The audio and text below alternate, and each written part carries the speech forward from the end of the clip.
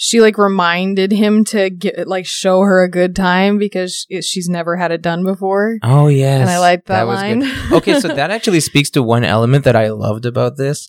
This is in a roundabout way. This is an experience gap porn. It is. Yeah. And it's an experience gap porn where the person doing the teaching, the introducing sex to someone, the showing someone how to have sex is not the one having sex with her. That's so true. So instead of being like a more experienced guy fucking a less experienced girl, it's her friend telling her what to do, telling him what to do to her, instructing them the whole way through. So it's got experience gap, it's got playful humiliation, it's got praise and encouragement, and like, it's a good one. It hit all your buttons. It hit all my buttons. Yeah. It did.